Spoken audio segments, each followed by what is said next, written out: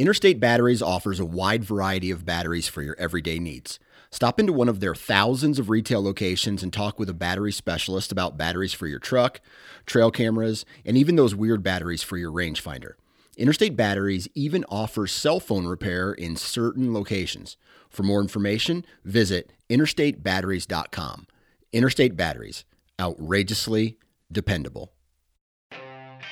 You're listening to The Western Rookie, a hunting podcast full of tips, tricks, and strategies from seasoned Western hunters. There are plenty of opportunities out there. We just need to learn how to take on the challenges. Hunting is completely different up there.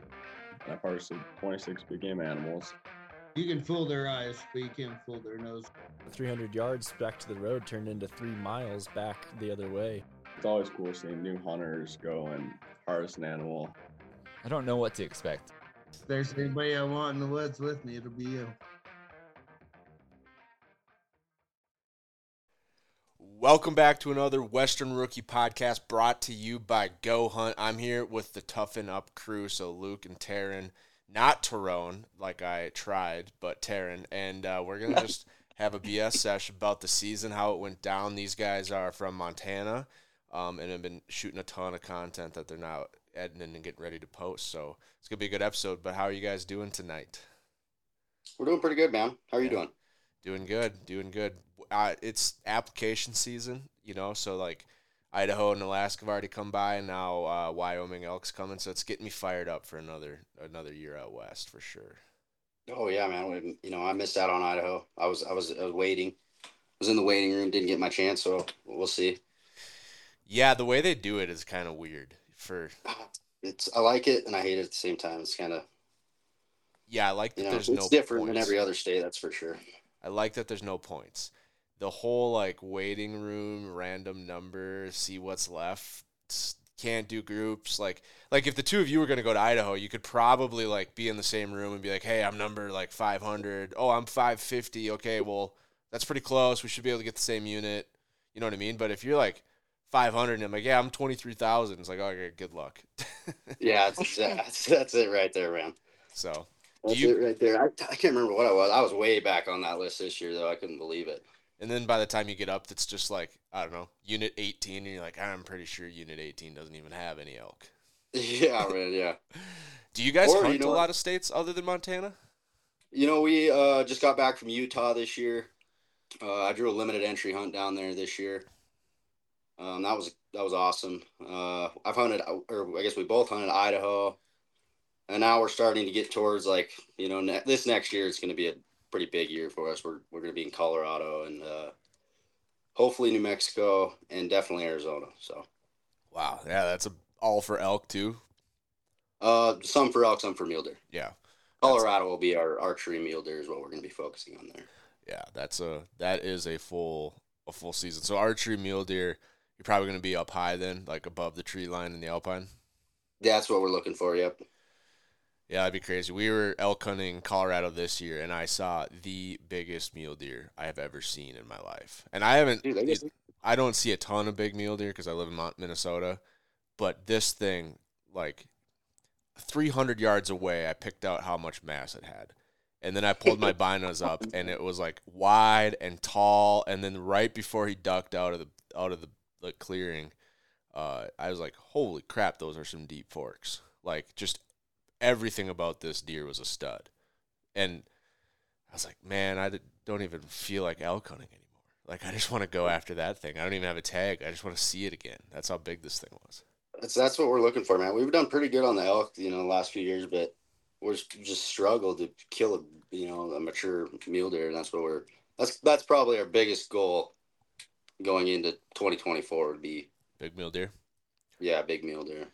Yeah, those suckers are tough. Tough to come by, man. Yeah. You can't even they're hard to find, and once you find them, especially bow hunting. I mean, if you guys are strictly bow hunters, yeah, it's tough to come by, and you can't even they don't pattern well, they don't call well, it's just everything about them is hard. Yeah, definitely no part of it's easy, that's for sure. So hopefully, maybe we can make it happen. I think Colorado is definitely our best chance. Yeah, Colorado. I mean, Colorado is the mule deer state. So right. If there's a place to do it, get it done. I mean, there's big mule deer everywhere, but like Colorado is famous for how many big mule deer they have, and Right, and dude, I watch so many videos on those big basins and above the trees and then that alpine stuff, and it's like a dream come true, is what it really is. yeah, we have he's a friend of the podcast. We've gone shed hunting with him, and he's in Southwest Colorado, and he has a match set of 208-inch mule deer sheds in his house. That's insane, dude. Yeah, we Would walked. be nice. Would be nice. We picked him up, and I'm just like, I couldn't believe like how big the frame was. It was clean 4x4 with a little bit of junk, not much, but you'd call it basically a clean 4x4 that big, and it was just that's what you're looking for. Found them in the same day, about 50 yards apart. I mean, imagine shed hunting and matching up a shed like a deer like that in 50 yards. Yeah, I don't have that luck, man. Let me tell you. No, I'm about the worst shed hunter I know. You guys got a bunch of pictures of piles. Come on, don't be. No, that's not me. That's my buddy Luke over here. Yeah, that's not me. Not to get off subject, but earlier this year we went over. We'd usually go to Eastern Montana. Yeah. Like towards the end of the year for the deer rut. Well, we ended up going on opening day this weekend just to try something new, just to see. Yeah.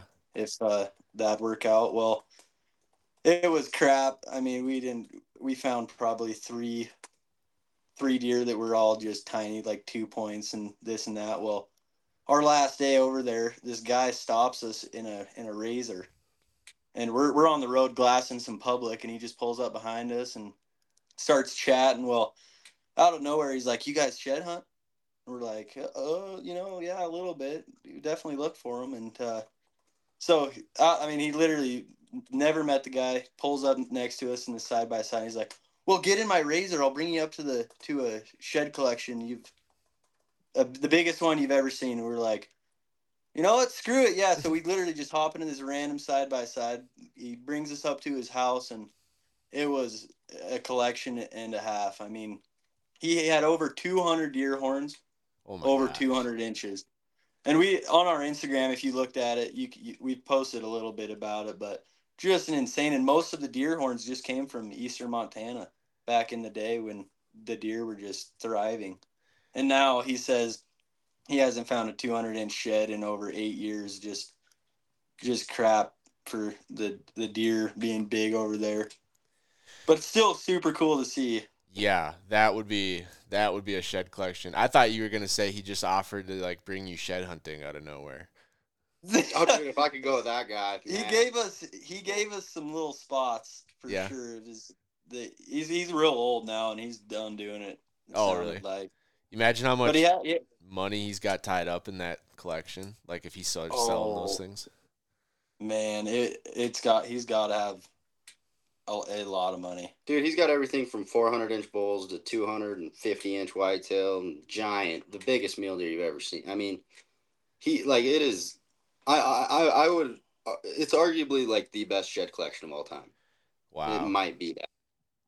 That's crazy. I was curious and just asked him because he's a rancher, owns all this property, and like most of those guys are just not really into that. They're more of a pest, like get these horns off my land, whatever. Well, he'd been doing it forever, and I just asked him. I was like, "So, what was the deal, or like what got you into it?" Because everybody's got their thing, and he's like right here, and right in the middle of the room on a table, he's got like a 220-inch whitetail. Oh my deadhead from Montana. Yeah, just right on the river bottom where he lived. He found that, and it just stuck him. Like he was like.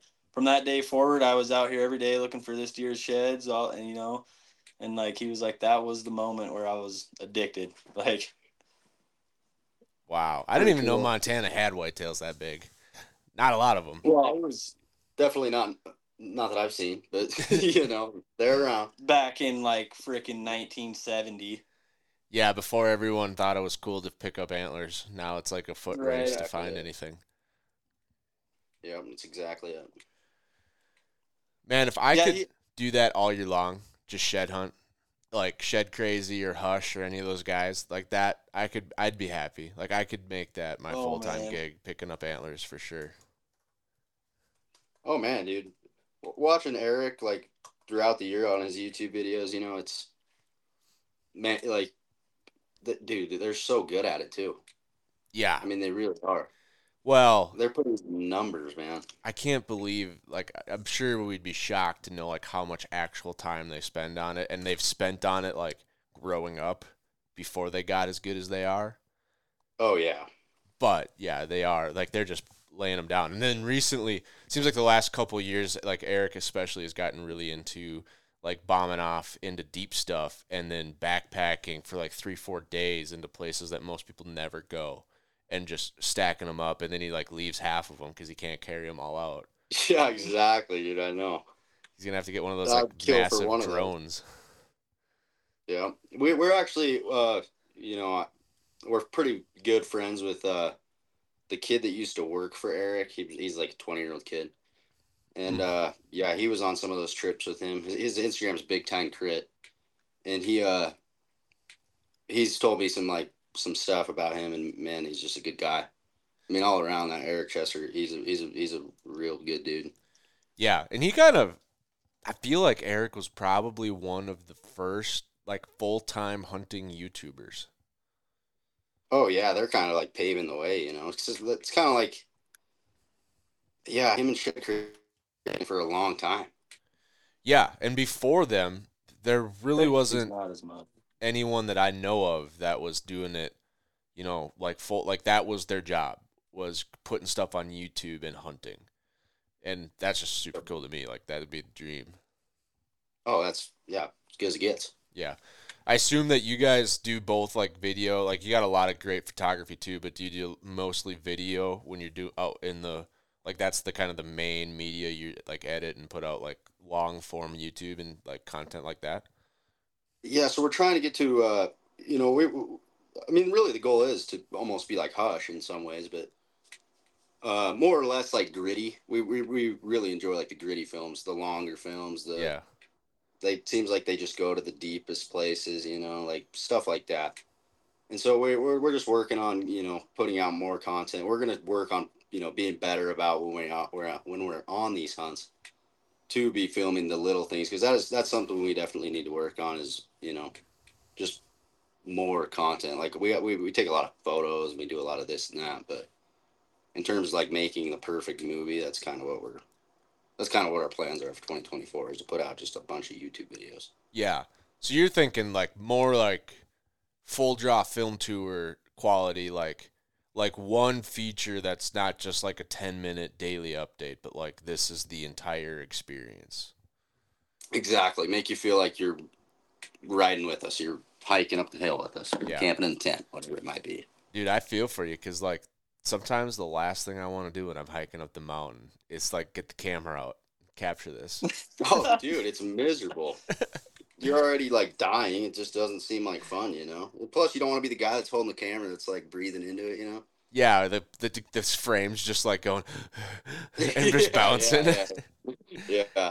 I watched a Meat Eater episode, and it was a pronghorn hunt with Luke Combs. And okay, yeah, I've seen that episode. And I just laughed like how funny Luke was about the whole thing, and just like self-deprecating humor in a way. But he's like, you know, they're like hiking around and Luke's breathing kind of heavy. I mean, it's super hot out and everything. And he's like, now I know why we didn't do an elk hunt. It'd just be 22 minutes of me breathing heavy. yeah, that was funny. So, but man, that's what's the hardest thing for us is finding, like, if we were to hire some sort of, you know, videographer, it's finding somebody that keeps up with us, that wants to be there. You know, it's hard, like when you're on these like 6 to, you know, 12-day hunts, whatever it might be. Man, it's hard to find guys that'll stick it out with you. Yeah, and not get on each other's nerves. Oh yeah, we're bad. You know, we're yelling at each other half the time, and, you know, going at each other, whatever. If you've been listening to the Western Rookie podcast for a little bit, you know how much I love the Go Hunt Insider service. You've heard me talk about how I use it on every single hunt I go on in the West, but you might not know I use it a lot to research different units and states and species I haven't applied for yet, just to get an idea of what's out there, how many points it would take to draw a certain tag, and kind of plan out the future of my Western hunting journey and all the dreams I have for different hunts I'd like to go on. And I've got a really big announcement for you all when it comes to researching tags. Go Hunt just released an update to their mobile app that puts Filtering 2.0 into the palm of your hand. Whether you've got a couple minutes of downtime between calls and meetings, or you're just sitting on the couch at night relaxing and watching an episode, it's never been easier to do the research on Western hunts and tags.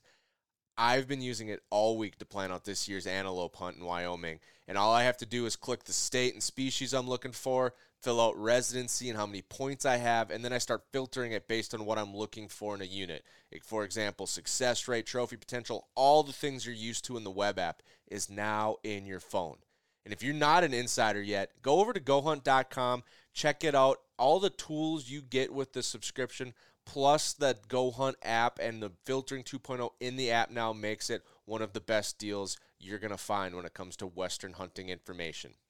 Use the code Western Rookie when you sign up, and they're going to give you $50 of Gear Shop credit when you become an insider. It might be, but in the end, everybody's got this. I mean, at least us, we have the same goal, Yeah. And it always happens. Yeah, I mean, emotions are pretty high when you're chasing bulls and giant bucks, but I got to imagine it's also not cheap to hire camera guys for hunts because, like, not only you have to be able to run a camera, but also I'm paying for the guy that can run a camera and can run up a mountain and knows how to hunt and stay quiet. Like, you're starting to really get selective, and then the price, per camera guy is starting to go up and up and up every time you, like, whittle it down. Yeah, and that's kind of where we're sitting. Yeah, it's exactly, you just said it, is finding, it's like finding a needle in a haystack, really. Right. And then tough. The big guys, like, swallow them all up. Oh, yeah, as fast as they can. Right, like if you were that guy that can run a camera good and can run a mountain, and you're like, well, I could work with these guys, or I could just go get a job at Meat Eater or Randy Newberg. Like, it's like, well, that's a full-time, full-year gig. I might as well just do that and have, like, the job security versus, like, 2 hunts, and then it kind of, like, cuts up my entire fall. That's exactly it, yep. So, yeah, I just don't see how you can come out ahead when you're starting out without learning how to run the camera yourself. Yeah, I think that's the way we're just going to have to do it, Yeah. When I sit back and I think about it, we've been thinking about it for months and months and months, and that's just going to be the way, I think. Yeah, I mean, at least then you get the option. Like, you have so many more options, like, to go out, like, dates, something doesn't work, weather patterns suck. Like, when you run the camera, you just, all right, we're going tomorrow. It's raining today. When you go hire a camera guy, it's like you book the dates you book. And it's like some of them are probably pretty flexible, but for the most part, like, they got schedules. It's like, well, I got 5 days, and I got to fly to Texas and film a waterfall hunt. So, are we going to shoot it or not? Yeah, and I'll say it again. I think the best way to do it is, just do it ourselves. Yeah. It's like, I don't know. The problem is, too, is it's like so expensive, man. Camera equipment is not cheap. No. No matter what you do, you can't figure it. Like, even when you watch I've watched YouTube videos, countless YouTube videos, my cheap hunting video setup or whatever it might be. It's just never that mark you're looking to hit. No. Yeah, I don't think the guys that are making it into the full draw film tour are using their iPhones, and a little handy cam. Right, exactly. So, do you guys... Yeah, go ahead. Just speaking of camera gear and everything, we've got a little bit of big news. I mean, right now we literally, the Utah hunt was filmed on an iPhone. Yeah. And I think a few clips there might have been a GoPro, but like right now we've got a drone, some GoPros, a 360. We haven't even got a camera yet, but on Sunday we've worked enough and came up with enough money that we're buying like a souped up super zoom Sony camera for like really getting some sharp quality video. Oh, that's going to be awesome. That's in the works within the next couple of weeks. We'll have some really, really good quality videos coming out. Oh, that'll be sweet. Yeah. Coming soon. No, I feel it because I used to self-film whitetails, and I started with like a little cheap camera that I hated. And then I went and bought, it wasn't a super zoom by any means, but it was just like the Canon G30, like a normal 20x zoom, something perfect for whitetails. And like, took great content. The problem was it's like the sucker was like this big, and then you got to throw that in your pack with everything else, and that's just a whitetail hunt. Like, like, oh, poor me, I just got to climb one tree. Like, imagine like carrying, like, that's what I always go back to with these camera guys, and like have so much admiration for the people that do it. Like, you got to haul that camera up and down the mountain all day, plus all your other elk hunting stuff. Oh man, it's ridiculous. It's so much extra weight. I feel even just watching like Meat Eater when Stephen Rennell was talking. That in the back of my mind nowadays, I'm thinking that poor camera guy. Yeah, like that guy is working his ass off right now. Yeah, I've heard I love their podcast when they have their camera guys on and they're like taking shots at Steve. He's like, yeah, we've been like filming this frame this entire time, and then you just turn around. So now we have to run all the way around you to make sure like you're still looking the same direction. Otherwise, like the viewers are going to get confused at what's going on. If you're like looking right and then you're looking left, and then you're looking right. And so they're like just running circles around the host and the whoever, Steve and whoever's hunting with them. Probably doing twice as many steps with just as much or more weight. Oh yeah, definitely. So I remember. I'd definitely say more weight. I remember the year I filmed an elk hunt with our group, I didn't really film an elk hunt. That's probably an overstatement. I brought a camera and shot some mediocre clips, but my pack was like 46 pounds. Just day hunting, which is that's a lot of weight to be bringing around there. It wasn't even spiking out. We weren't even sleeping on the ground. We like just go out for one day and go back to like I think at that time we had a VRBO, and so it's not like I was carrying a tent too. Like there's all just camera gear, mics, camera gear, batteries, chargers. Yeah, I dropped that real fast. And people don't realize when, like, if you're, that is one thing that, like, I would definitely say a Western rookie might make, is that when you're adding, let's say you have a 5-pound camera, it doesn't seem it's 5 pounds or whatever it is. Right. But on top of all your other stuff, man, weight adds up so quick. And I don't think people realize how fast you can get to 50, 60 pounds. That blows my mind every year because I have good gear. Like we've been doing this long enough that I have like pretty dang good stuff. And so like I start with a Mystery Ranch Metcalf. And when that thing's empty, like it almost floats. It's so light. And I'm like, all right, perfect. I'm going to go light this year. I'm just going to go light and lean. I'm going to be running around. And so it's like, all right, put that in, put my water in. And you're always like, well, water's water. Like you got to have water. Right? It weighs what it weighs. And then I'm like, all right, I'm going to go lightweight snacks. Like everything's going to be like, high calorie density, like peanut butter and bacon strips is basically what I eat. And then, that doesn't weigh anything. You're like, okay, well, I need a kill kit, but my knife is super small. Like I got one of those like replaceable blade knives. Like everything is small that I'm putting into my pack. All of a sudden I get ready to go. I'm like, holy shit, where did this weight come from? You toss it on the scale and you're like, damn. Like it's hard for my pack to be less than 30 pounds. Oh yeah, I agree. Yeah. Just with just with stupid things that like things I like to have, I'm probably breaking, 15 pounds. And then, added, a spotting scope, a couple cameras, whatever it might be, and you're already at that 30-pound mark. Yeah, it's the spotting scope and the tripod really suck. Oh, yeah, it adds up.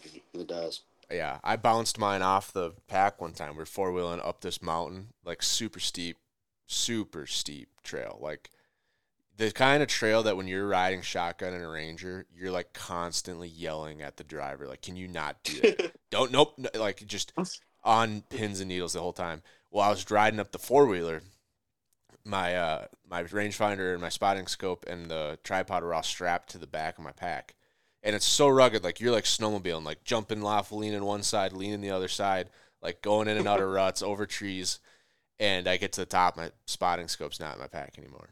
My tripod is, my rangefinder is, everything else is. Spotting scope's gone. Man. And so I'm like, pretty sure I put it in there. Pretty sure I left camp with it.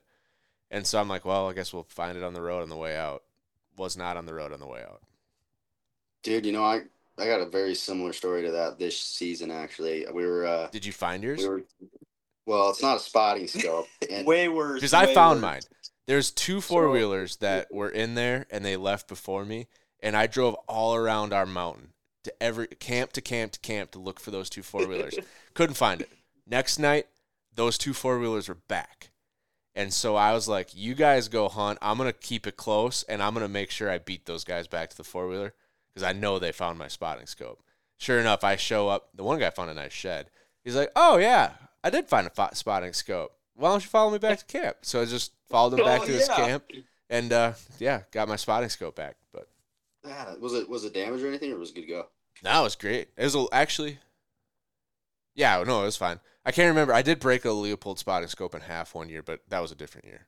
Man, okay.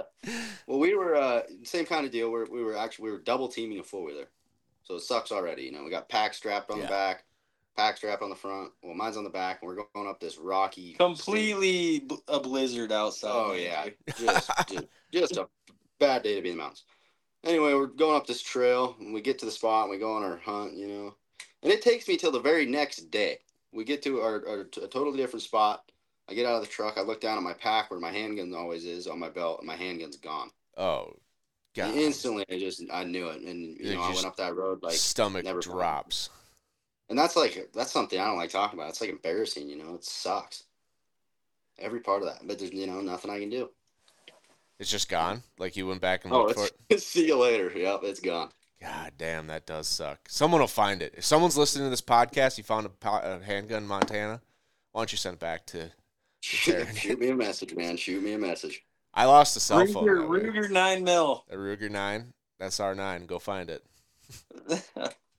Put a bounty on these things. I've had a couple people like with weird podcasts like losing things. And one of them was a fishing guide that has like custom nets that are supposed to float. And one of his some of his client just left it on the side of the boat. So as they take off, his net just gone into the lake and just starts sinking. He's like, if anyone finds that net, let me know. Well, like I didn't find his net, but literally that next year I was fishing and I caught a landing net. No way. Like it was the same model landing net as his. It was a different lake, but yeah, just all of a sudden set the hook. I'm like, oh, this is a monster. Pull it up. It's like one of those 10-foot, like, telescoping landing nets. Well, you might not have caught some fish, but you caught some money. Well, we caught, and it was Canada, so we caught plenty of fish. But Canada, wasn't that right on? Yeah. But yeah, no, it's kind of funny, like, losing stuff and finding stuff out in the mountains. Oh, yeah, it's all the time, dude. People lose so much stuff. I've lost, like, reels for a fly rod or like certain things like that. Luke actually found a whole, like, can't remember, was it an Echo fly rod? Yeah, totally set up fly rod, ready to go, just right at the boat ramp. Oh, like someone probably put it down, loaded up some stuff, forgot about it, and took off. And it wasn't like it wasn't a nice rod or anything, but we went and talked to all the fly shops, and nobody ever said nothing. Like I put my name, and so I got a cheap fly rod for free. Nice, that's sweet. I would definitely take that. This episode is brought to you by Steelhead Outdoors. Now, everyone knows that Steelhead Outdoor safes are the only American-made, fire-insulated modular safes on the market. But you might not know that Steelhead Outdoors also carries a full line of handgun lockers, pistol boxes, and even custom vault doors. So whether you're looking for a locker to store your concealed carry when you walk in the front door, or a pistol box to mount underneath your nightstand, or even if you're looking to secure an entire doorway in your home and create a safe room, Steelhead Outdoors has a solution for you. You can tell the guys over at Steelhead are gun owners because they have the gun owner in mind when they design their products. Their handgun lockers are just the right size to store modern-day handguns with lasers, optics, double-stack magazines, and even a backup gun, while their pistol boxes are the perfect size to mount underneath your bed, your nightstand, or even in your vehicle. And when it comes to a custom vault door, they have designed a panic lock and emergency release so you can easily lock and unlock your vault door completely from the inside, meaning you are always safe but never trapped inside. Go to steelheadoutdoors.com to check out all of their security options and pick the right one for you. Yeah, I think I'm still negative because I lost a cell phone hunting one time. I was phone scoping, and I heard elk were coming across, and I was like, oh, this is kind of cool. Well, then they, like, turned and cut, and we're going to come down and, like, up our valley.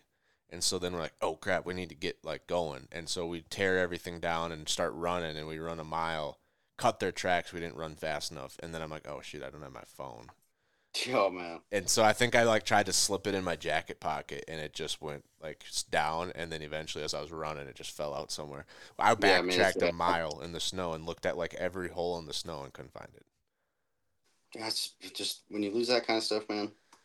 You just might as well just accept it. That's what I've been rolling with the last couple of years. I wasn't mad. I always have insurance on my phones because I'm pretty hard on them. What made me the most mad was like it was like we were using like straight Onyx and Go Hunt for maps at that point. Mm-hmm. And so it's day one of the hunt, and I lost my phone. And so I had to like go to the peak of the mountain and take out. Luckily, I had an iPad with me that year, and so I had to like download all my maps. And like whenever someone's, you know how you stop and you're looking at the map and you're like, oh, let's go check this out or go check that out. Like there I am with my iPad, like, yeah, look at this. Probably kind of nice. Yeah, everyone loved it. They're like, oh, let's use Brian's iPad to figure out where we're going. And yeah, so maybe that might be a new thing, man. Carry an iPad. I just slipped it right in like that sleeve that your bladder sits in. Like every pack's got one of those. I just slipped it right in there.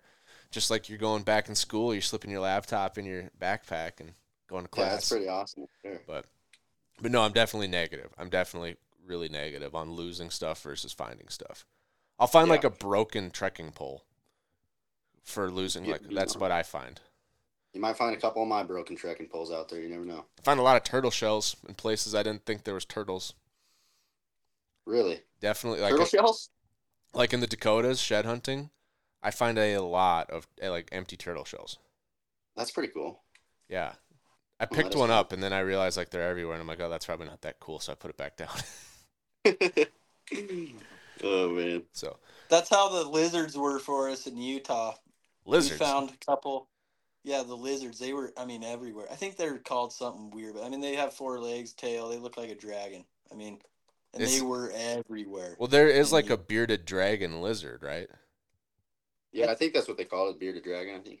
Oh, really? I didn't know those were in Utah. Oh, man, they were everywhere. Like, it was cool the first day, and then it was like they're up in the net of the tent and shit. It was just freaking too much. Disgusting. Yeah, no, I don't. I mean, I'm not like afraid of like reptiles, but I don't want them in places they're not supposed to be. Oh yeah, I don't want it in my sleeping bag. You know, it's not. Were you next to your face in the middle of the night, getting warm in your floorless tent? So were you guys like backpacking it in Utah, or did you have like a wall tent? It was an Argali. Yeah, just the new Argali, the 4-person teepee. So yeah, we're backpacking in these places, you know, and but we kind of bounced around because that was a unit we never even got to scout. So we would, you know, try this spot for, you know, whatever, 2 or 3 days. If it didn't pan out, then we'd, you know, move maybe to the opposite side of the unit or maybe just slightly over or something, you know. Yeah. Yes. We bounced around that unit until we figured it out. And by the end of it, man, I wish I could draw that tag someday because I got a pretty good idea of how it works nowadays. But yeah, that's the bummer with like glory tags. Or like once in a lifetimes, like even if you could draw it twice, you probably never will. And so you only get one shot at hunting this unit.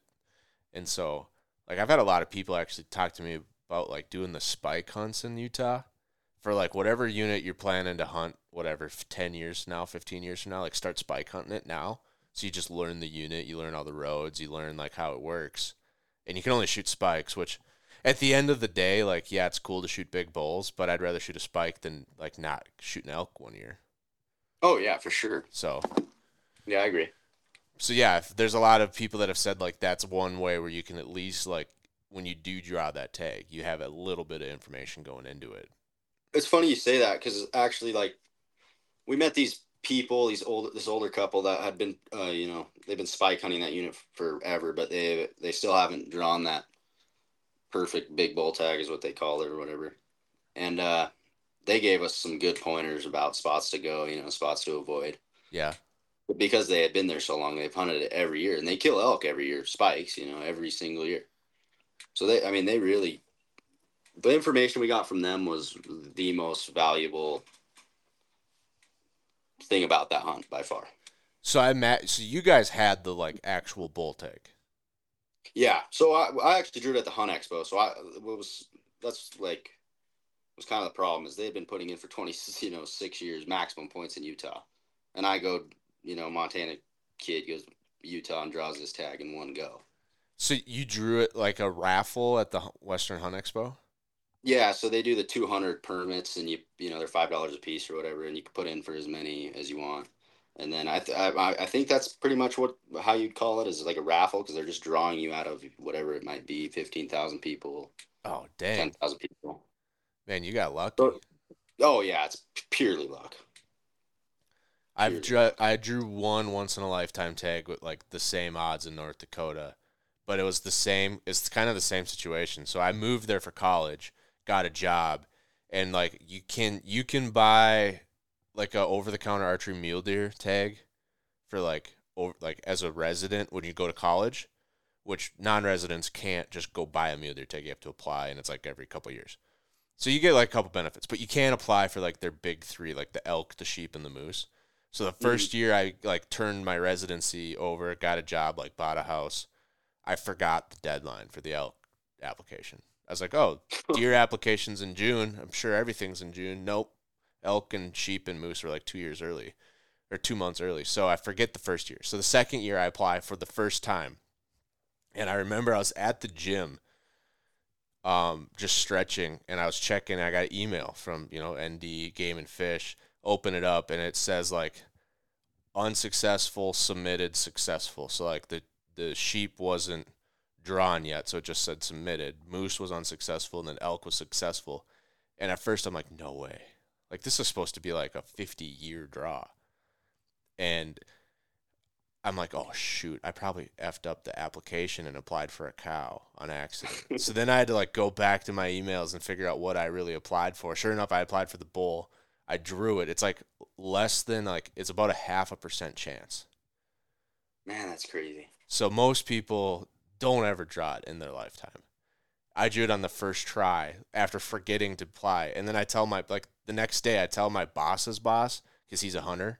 So he's like department manager. And he's like, I've been applying for that tag for 30 years. And I was like, oh, wish I went to told you. Yeah, sorry, man. That's how it goes. Yeah, I'm like, I'm not going to tell you I forgot to apply last year. I'll just leave it at that.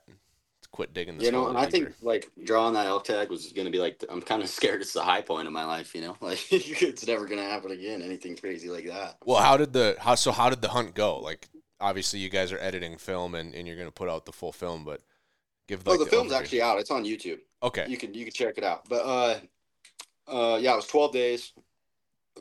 We took another buddy down to film it, and he did a pretty good job. We can't ask him for much more. And it was a hard hunt, man. We like I said, we bounced around from different spots to different spots, and at the end we sat a wallow. We got it done. But the whole time we were there, and granted, we got there I think the last week of August, and then hunted until maybe the beginning of the last week of August, then hunted till September 8th.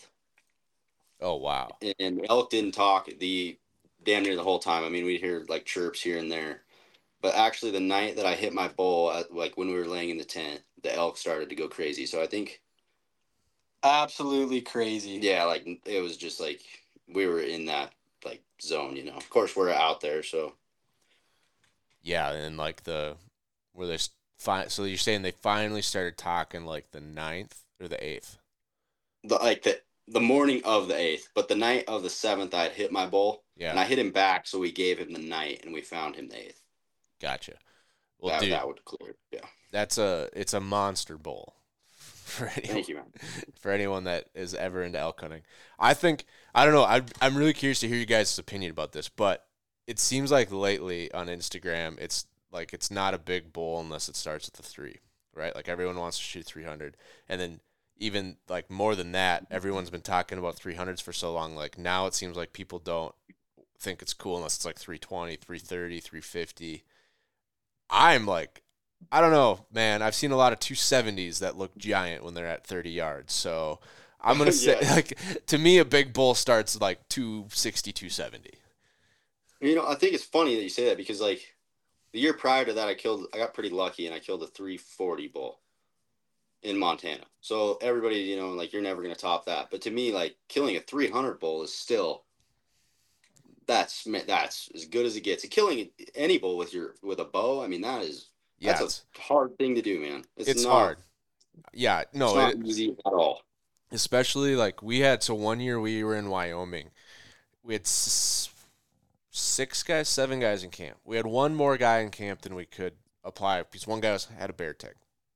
And so he just called elk, and he's like, I know I'm not going to see a bear, but I want to come with. We had, in like a full week of hunting, we had like 33 bulls under 60 yards and only had like clear shots at 2. Like that's how thick the black timber was, and like how many times we were like in the game and had no shot. It's tough, man. It's so tough. Was that this year? No, that was 2018. It's actually, we've had like very, very poor archery hunting for like the last 3 or 4 years, like with bulls talking and actually like calling. The last 3 years, it's basically been like silent spot and stock in the black timber. That's a tough way to do it, man. It really is. This year was just brutal for the elk. They wouldn't start talking until it was dark or the sun was starting to come up, and they'd literally talk for maybe 5 minutes and just go silent. Yeah. I mean, everywhere. That's what we had last year. We had one decent day of bugling. This year we had a little bit of bugling. We had a buddy that like got close enough for a shot, but no, that was like 3-4 years ago, and I don't know what happened. I mean, it's our favorite spot in Wyoming, but I don't know if there's like a good weather pattern. I don't know if like the moon. I don't know what happened, but it was like the best week of elk hunting we've ever had. And I remember like 3 times in one day, I had a bull. I was calling. I had a buddy out in front, and we had a bull within 20 yards of him, and he could barely even see it. Like he's like the antler. I can see the tips of his antlers, and he's raking that tree, and the jungle is so thick that he's like 20 yards away. I can't. And I'm like, dude, I don't really know what to do if he's like, if I got him into 20, like I don't. It's not like I'm a real cow in heat. Like I don't know how much farther I'm going to be able to pull this bull in. Yeah. Like if we can't get it done, getting a bull into 20, like how are we possibly supposed to get this done? And we only got out of the 2 shot opportunities, we only got one of the bulls. So that's take it. I take it. I'd take it too. I'm just saying, like tough, that's how man. freaking hard it is to kill. And like we are like raghorn assassins. Like we are not passing any legal bull. No one in our group passes a legal bull ever. So, and we've shot everything from like the smallest 4-point raghorn you can imagine to my brother's biggest archery bull is 308. So like in the archery season, we've shot the entire range, but it's just whatever one comes in first and works. And like the 240s, the 250s, like they look pretty cool. Like a 5x5 240, like doesn't look like a small bull like that. That's a great set of antlers. We've had a couple 270s, 280s, 6x6s, 6x7s. I shot one with a rifle too. Like that's starting to be like a bigger bull. Like that looks huge to like your average whitetail guy that doesn't live in the West. And then we've had like a couple that went over 300, and then I shot a 354, and it's like you said, like these things are giant. Like you just don't appreciate how big they are, and the numbers like don't even matter at that point. No. It really doesn't. Like, we have a lot of guys that, maybe we meet them somehow one way or the other, and they want us to take them hunting. Maybe they're from Texas or wherever, but they always want that 300 bull. Yeah, that's exactly. like the idea. But to me, if it's my first elk and like first time elk hunting, killing any bull should be like the highlight of your life, man. You should want to shoulder mount that thing and put that on your wall and be so excited. I have 2 of them. I have one at the taxidermist right now. Actually, I think he's done. I think my taxidermist just texted me and said he's bringing him to a competition, and then he's going to drop him off at my house because he lives in North Dakota and I live in Minnesota. And then I have the North Dakota bull. He's on a pedestal in the other room. And so, like, I've shoulder mounted. I've shot 2 bulls. I've shoulder mounted them both. It's a good way to go. It really is. Yeah. It really is. I don't think I'm going to do that for every bull. Like if I did shoot a 4x4, it's like I'm probably not going to shoulder mount them, but I'm going to still do like a really nice Euro or something. Like every single one of those suckers is coming home for me. That's for sure. Definitely. Yeah. Yeah. Yep. Agreed. So, but Agreed. the once in a lifetime Utah experience, like shooting it over a wallow is something that every year I feel like is going to be like my backup plan. Like plan A is always bugle. They storm down and like run straight at you, stop at 10 yards, and you shoot them right in the throat. Yep, that's plan A. That's always plan A. That usually never works for us. And so I'm like, well, why don't we just sit wallows? And we've sat some wallows. I don't know if we've ever seen a bull elk. And so we're usually like that third week of September. You guys seeing typically like by then they're just really not hitting those wallows as much? Exactly. I mean, I wouldn't say not as much. Definitely not as. One of my favorite things about Maverick hunting blinds is the ability to customize the blind for your needs. With the Booner Blind series, you can customize your window orientation and get all vertical windows, all horizontal windows, or even half and half. You can even build your blind so all your vertical windows are on one side for those close-range archery shots, and all your horizontal windows are on the other side for your long-range rifle shots. And when it comes to customizing the look of your blind, they've got an entire line of accessories. They've got options to camouflage tint your windows and stencil kits to make your entire blind camo, and bow holders and gun holders for the inside of their blind. They've got everything you need to make your blind perfect for you. Click the link below and head over to MaverickHunting.com to get all the accessories you need to customize your Maverick blind.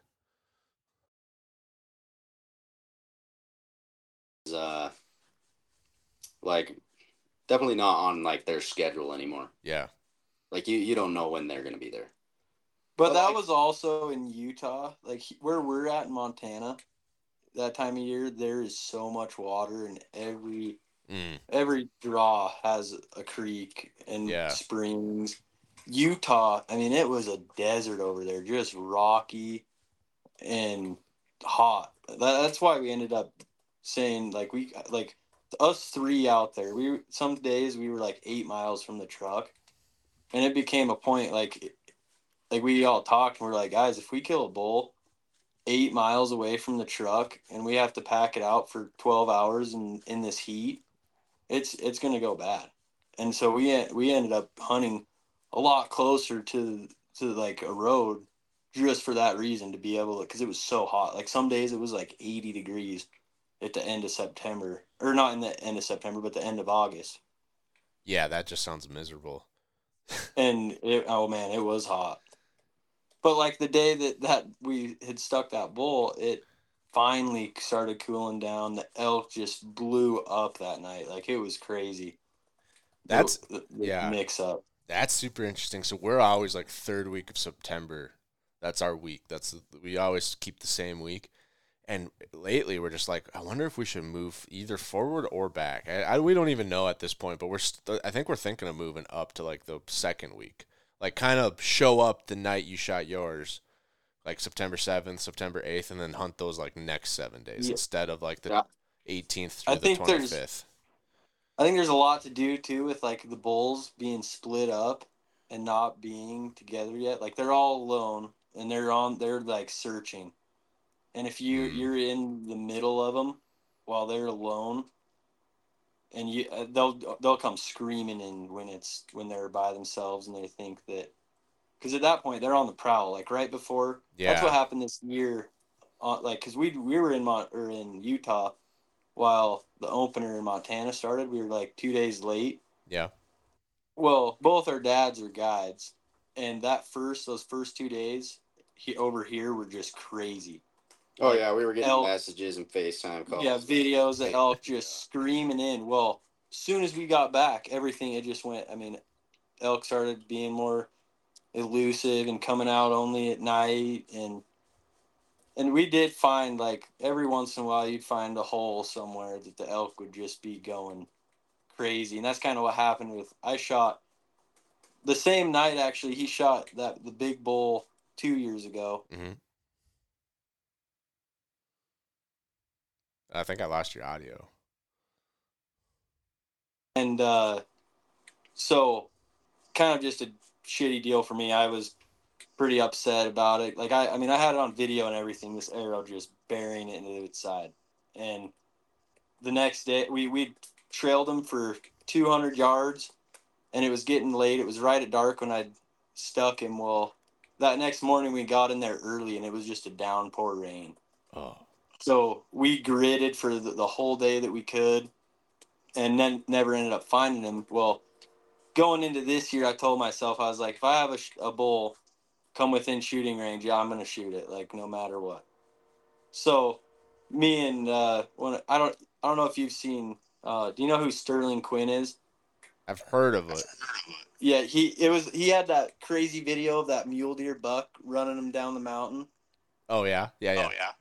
So Sterling, he was with me, and yeah, we were just sitting right out in the open, like it was getting dark, and it was just like we were pretty much giving up at this point, sitting there, letting out some little wimpy bugles, and out of nowhere, we just hear a rip, and this bull screams, and 5 minutes later, he just comes running right up out of the brush, straight up this draw, and almost runs us over. Like he was 12 yards away, just running up the hill, and I just went, man, stopped him and just piled him. Like he almost that. It's a whole crazy deal. I was actually shooting Taryn's bow, the same bow that shot the Utah bull, because my bow, something was all messed up with it. I went to shoot it when we got back, and it was just all over the place. So our draw length's like really close, and I shot a few times one night. Anyway, yeah, take his bow out. First time going out with his bow, and I stuck this little 5-point bull, and yeah, it was pretty freaking surreal. But finally, I could say that I killed an elk with a bow after this year. That's pretty special. I wish I had my draw length is the longest in our entire group. And so I can like technically shoot everyone's bow, but it doesn't go well. And my brother's draw length is like 2 inches shorter than mine.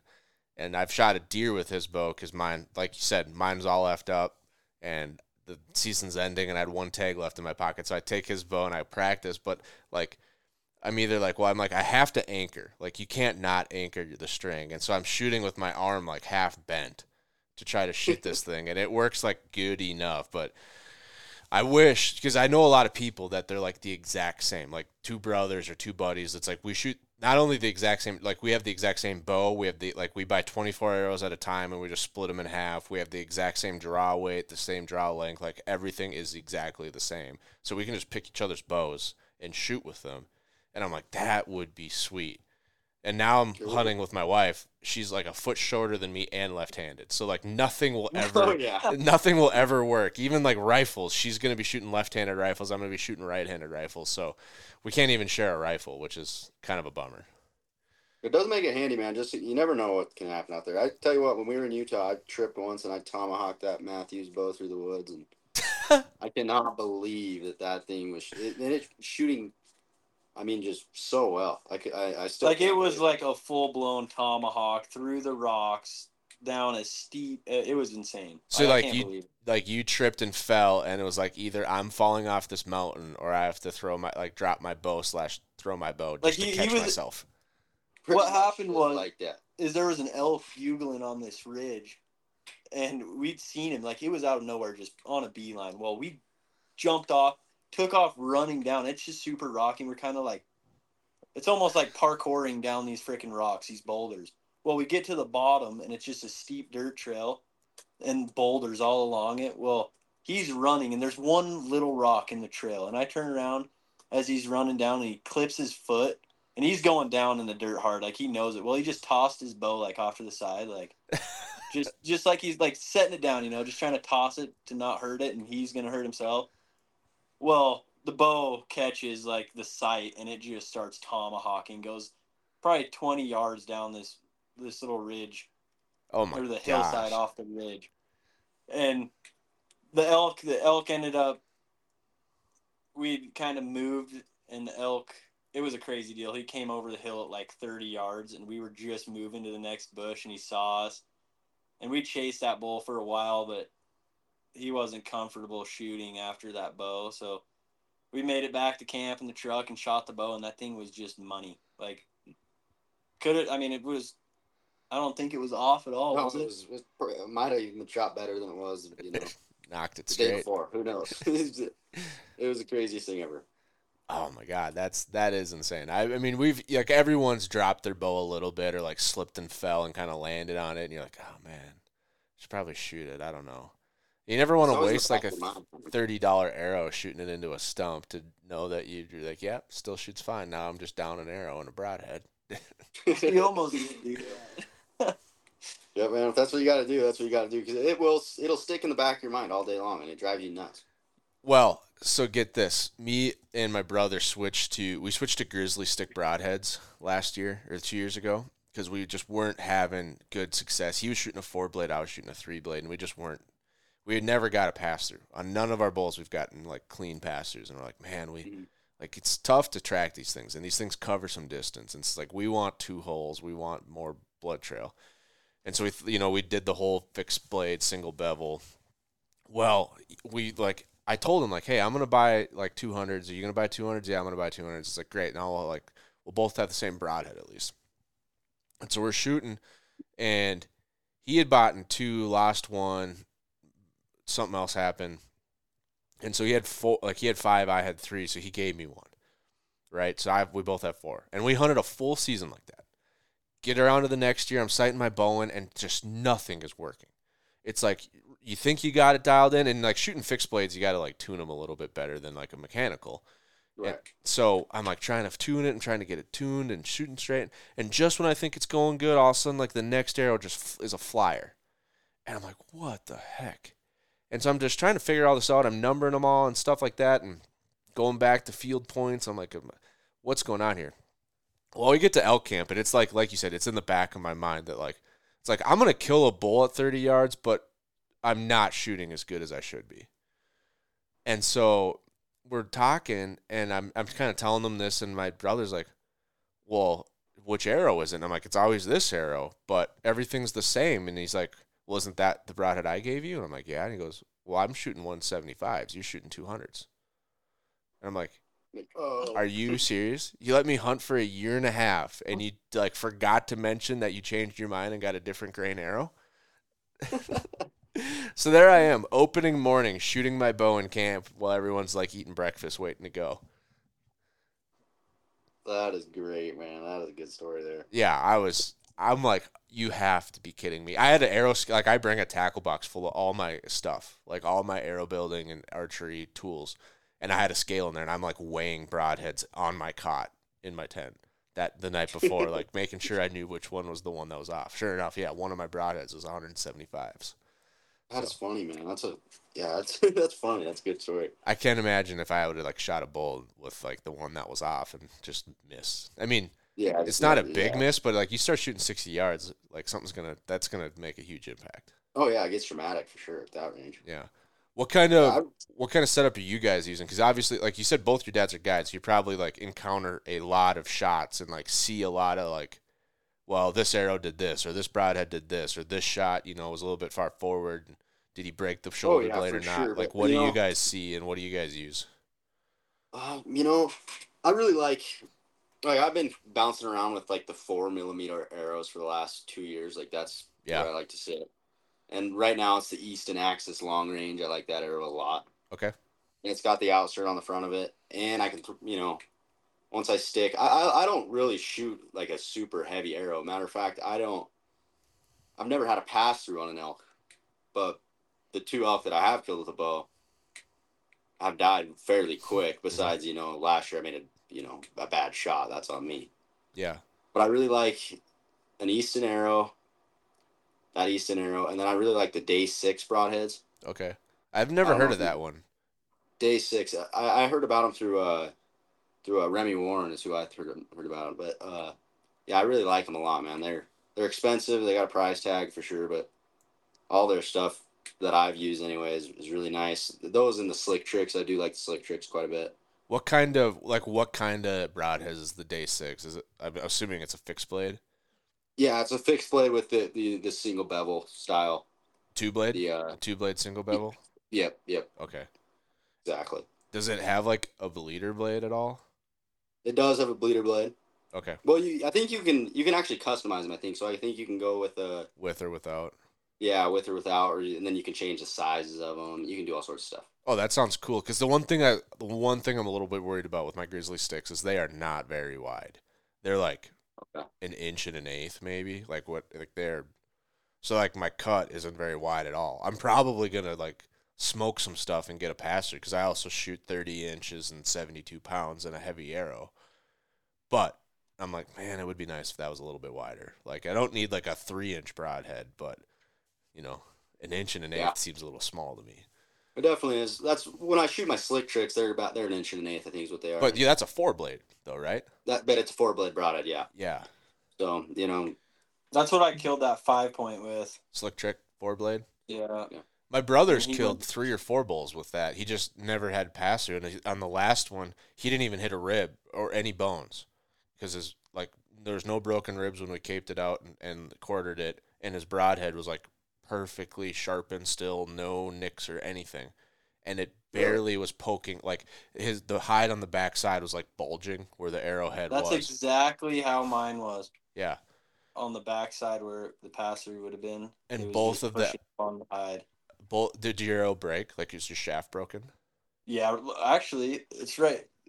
It was right here. Yeah, like it bounced back out. It went all the way in to the fletching and bounced back out, and he broke it on the trees. Oh, really? As he was running down. So I found, I don't know, 18, 20 inches of the arrow just covered in the blood all the way up to the fletching. Huh. But I watched the arrow because he was 12 yards away, just on a beeline, and the wind was blowing kind of sideways. So right as he was like vertically just straight across from me on the hillside, almost to break my wind, and I just went meh, 12 yards away and shot. Didn't hit a rib on that side. Well, I watched the arrow like go right. I thought it was a pass through. Well, it hit that elk, and he like kind of tripped on himself. And, like, literally went down. I thought I just dropped an elk with a bow. Yeah, that would have been pretty cool. And as soon as he, like, dropped down, the arrow, I think actually since he fell on that side, it might have pushed the arrow back out, and that's what happened. Oh, yeah. And then he got up and just, ran right down the hill. And the first tree out of that opening that he hit, the arrow broke off, and he was another probably 50, 60 yards just piled up like he was running and died. That's wild. My brother's didn't bounce out. Well, the bull didn't tip over right away either, but it broke in 2 places, and he pulled like all 3 pieces out. But it was almost like both shoulder blades like broke the shaft. Like it was, you know what I mean? Like it stuck right behind the shoulder, like double lung, and it's like they were both broke, like right inside each side, like a little bit of fletching. That is cool. That's actually a really cool story there. Yeah, but then he's like, man, like I've shot 4 of these now. I've never had a pass through. I've like always had good shots. Like the bulls have died, and we're just like, we're trying to find that perfect balance between like enough cut width, but also getting like a pass through. Because a lot of them, like there isn't a blood trail at all. Like we're watching them or hearing them crash, and then we go over and we find them with our eyes.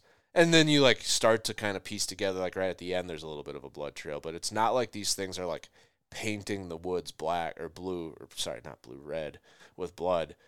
And so we're like worried, like, man, if we ever shoot one that we don't like hear it crash or see it crash, like, and that arrow's like plugging up the hole and we only have 1 hole, like that's why we're like, man, that's really, really nice to get like 2 holes and not have an arrow plugging them up. And so that's why we switched to the single bevels. Yeah, and I can't blame you. I think, maybe I should work on my arrow setup this year and really dial it in. Because I would like, to get some pass-throughs on the next few bulls I shoot. And because that is one thing I ran into as well, is blood is just scarce. Yeah. Even if it's the best shot in the world. Like, yeah, I don't know. Anybody. I don't know if it's because they like run downhill and it's just like a different shape to get filled up, or like you'll shoot a whitetail, like if you can get a pass through on a whitetail, you shoot like a 2-inch mechanical. It's like they are gushing instantly. Mm-hmm. Or like a mule deer, I've seen a lot of people, or like antelope, like people videoing from a blind and they shoot through and it's just, I don't know. Like I could guarantee that you're right about that. It being like the steepness of the country. Yeah. With the holes and like running up or down a hill, there's so much more to fill up before it starts to leak out. because, yeah, just thinking about it, it makes a lot of sense. And then the elk that I've stuck and not found because it's been so steep. Yeah, and it's obviously hard to find stuff when it's that steep and gnarly. Like, if it's a plain, like, everything's flat, you can see farther. But that, like, they obviously have, like, thicker fur, thicker hide. Like, everything on them is thicker, so it might just be more in the way, too. But you also don't get very many passers. Like, I've talked to a lot of people. I haven't heard of a ton of passers. Like, some people have, some people haven't. But more often than not, you hear of, like, stubble-long stuckum, arrow shaft broke on a tree on the way out. He piled up 60 yards away. Right. I think the only way to get the automatic, like, I guess, automatic pass-through is if you're shooting, like, a bow setup kind of like, I don't know, like Cam Haynes, you're shooting 80, 90 pounds. Well, something crazy with a heavy, heavy arrow. I mean, well, I don't know, man. I think my bow probably shoots as fast as Cam's because he's short, like really short. Yeah. See, and if you have a longer draw length, that's gonna, man. I'm at 30. My actual arm measurement's like 30.6. So I think I'm gonna try to my next bow. I'm gonna try to find an 80-pound, 31-inch bow. That would be a killer. And everyone's like, you don't need that. I'm like, I know, I don't. But I just want to, like, that's the same reason why I deer hunt with a 300 Win Mag. Like, I don't want to be short ever, you know. I don't want to, like, wish. Like, imagine if you had a 80-pound bow and you dialed it, like, 70's fine. And you shot that huge bull at 12 yards and you can still see your fletching. You're like, oh, yeah, I know. And that's just going to live in your mind forever. Right. So like, if you don't, something crazy happens, you don't find the bull, you know, whatever it is. Yeah. Or, like, God forbid, like, we had one guy that got a little bit too far forward and hit the blade.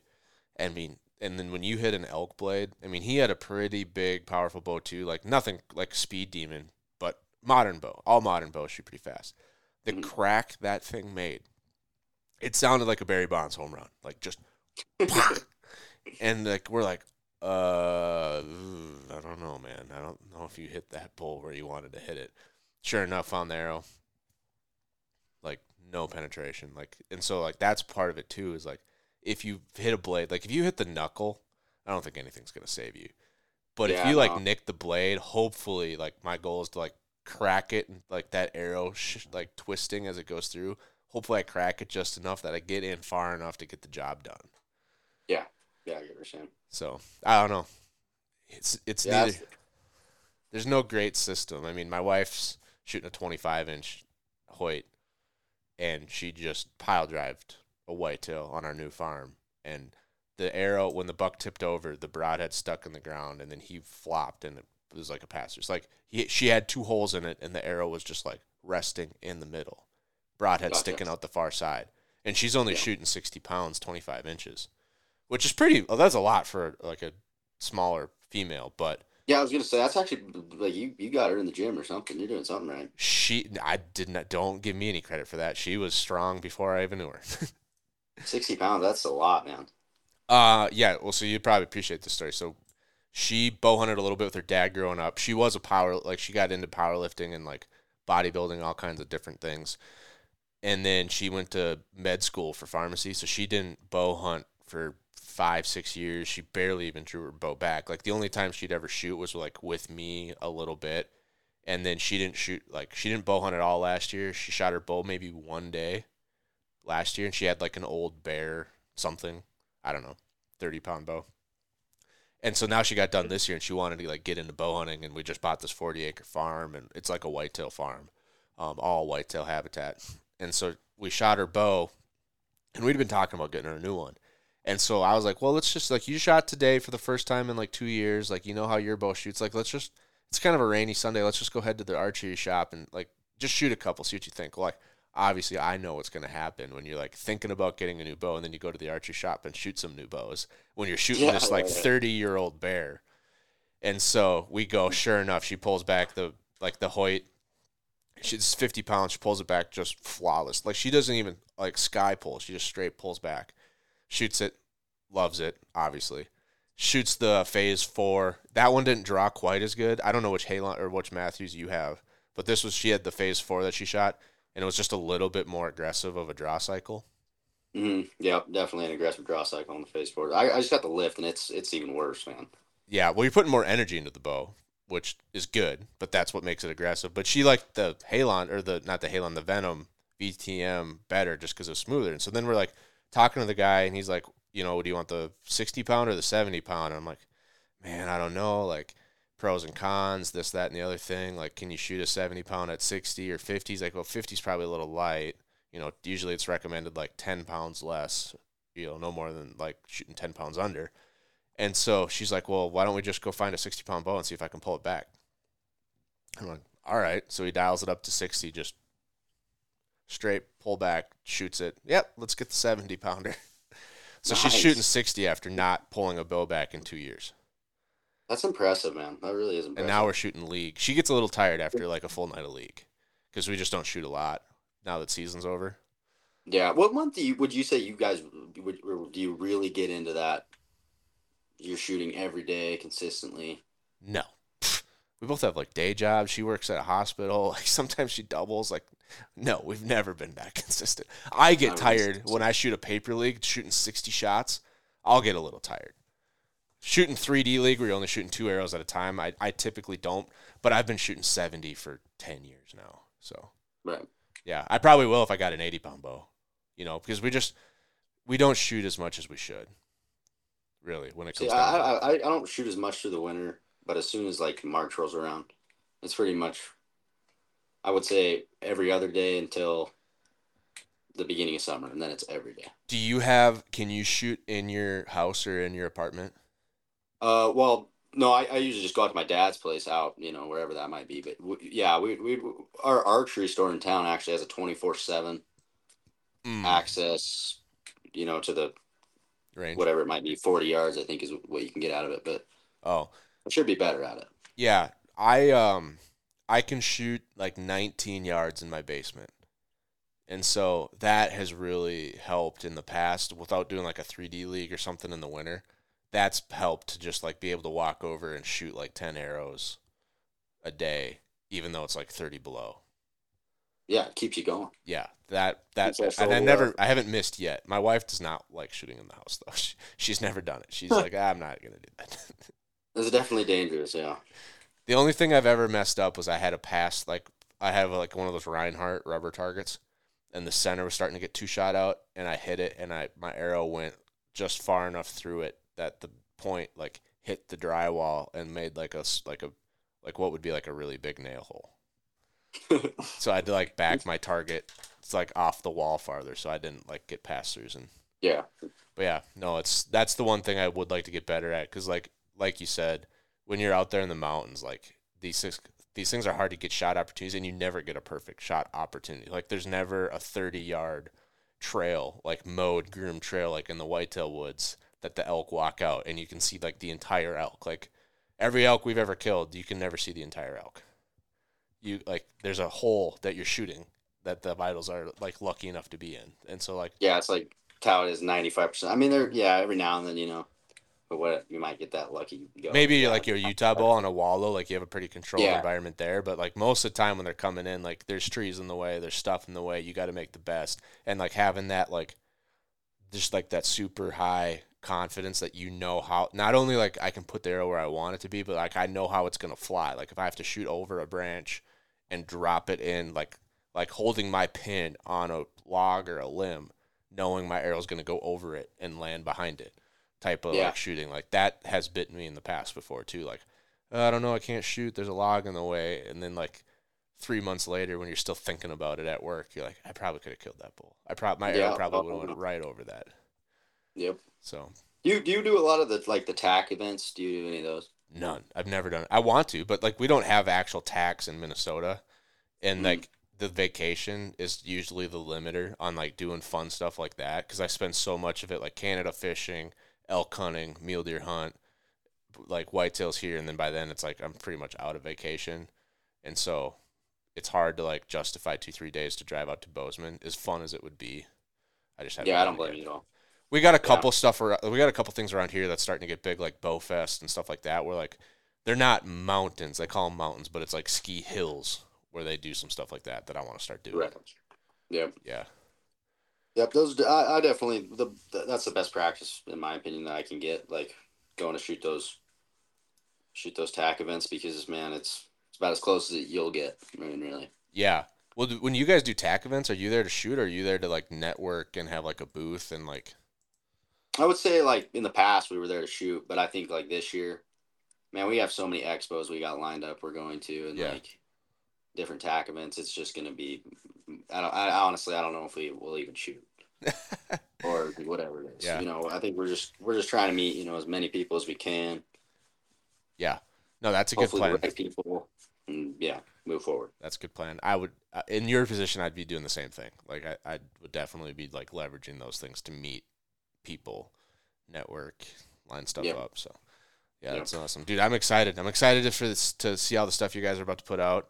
I'm gonna watch the Utah hunt as soon as we get off here, but I really appreciate you guys setting aside some time and finally being able to get this podcast. I know like both of our schedules were crazy this fall and we just couldn't get it lined up until now, but super happy to have you guys on. Yeah, man, it's been tough. Sorry we couldn't make But one of the days that we were set and it was a thing, we were even talking about it like it's happening, dude. We were like excited and we were in Utah. Oh, really? On a mountain. And had no service at all. We figured we'd have service, nothing. No service. It's like every other spot there. It's like have, you know, a hint of service or something, except for that spot. Oh, I forget how long the dirt road was, but yeah, there was just one huge dirt road. It was like 35 miles long on that, and that's where we were while we were planning on doing it the first time. Dang. Well, this worked out pretty good too. So. Yeah, we finally got her done. Awesome. Cool. Well, I'm super excited, like I said, and I'm going to be keeping an eye out for all the new stuff coming too. But before we wrap up, give all the listeners a chance to follow along. What's the socials, the YouTube page? Where can they go check out some of the content, see some of these cool bowls? So our YouTube page is just at Toughen Up. That's our channel, and our Instagram is at toughen_official. Somebody stole the name. Too bad. Dang it. And then of course TikTok, you'll just find us at Toughen Up. All the other forms of media you're just gonna find at Toughen Up. Awesome. Cool. Well, we'll put links to those places in the show notes so folks can just scroll down and go check out some of the cool content. Sounds good, man. Thank you. Yeah, awesome. Thank you for being here, and thank you for listening, folks.